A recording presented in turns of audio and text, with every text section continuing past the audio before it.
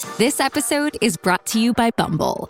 So, you want to find someone you're compatible with, specifically someone who's ready for a serious connection, totally open to having kids in the future, is a tall, rock-climbing Libra, and loves rom-coms with vegan pizzas on Tuesdays just as much as you do. Bumble knows that you know exactly what's right for you. So whatever it is you're looking for, Bumble's features can help you find it. Date now on Bumble.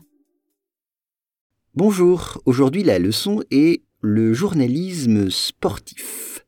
Le journalisme sportif a longtemps été une citadelle machiste dans une profession toujours largement sexiste.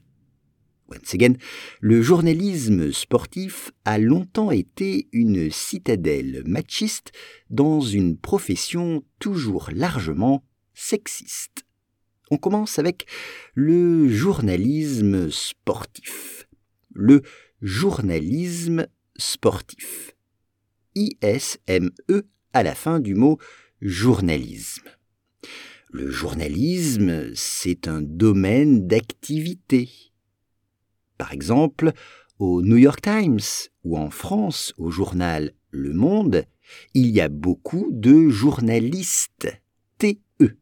Ce sont des gens qui travaillent dans le domaine du journalisme. Le journalisme sportif a longtemps été. Longtemps. Long, for a long time. Longtemps.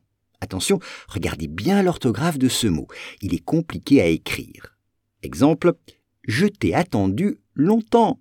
2 heures. Je t'ai attendu longtemps. 2 heures. Une citadelle. C'est un peu une fortification. Une citadelle, comme un château, avec 2 L-E en français. Une citadelle machiste, c'est-à-dire où il n'y a que des hommes, où en tout cas les hommes font la loi, sont les plus puissants. C'est ça, une citadelle machiste. Les femmes étaient traitées de façon un peu inférieure. Une profession, c'est-à-dire un métier. Toujours, still, toujours. Exemple, j'aime toujours aller au cinéma malgré Netflix. J'aime toujours aller au cinéma malgré Netflix.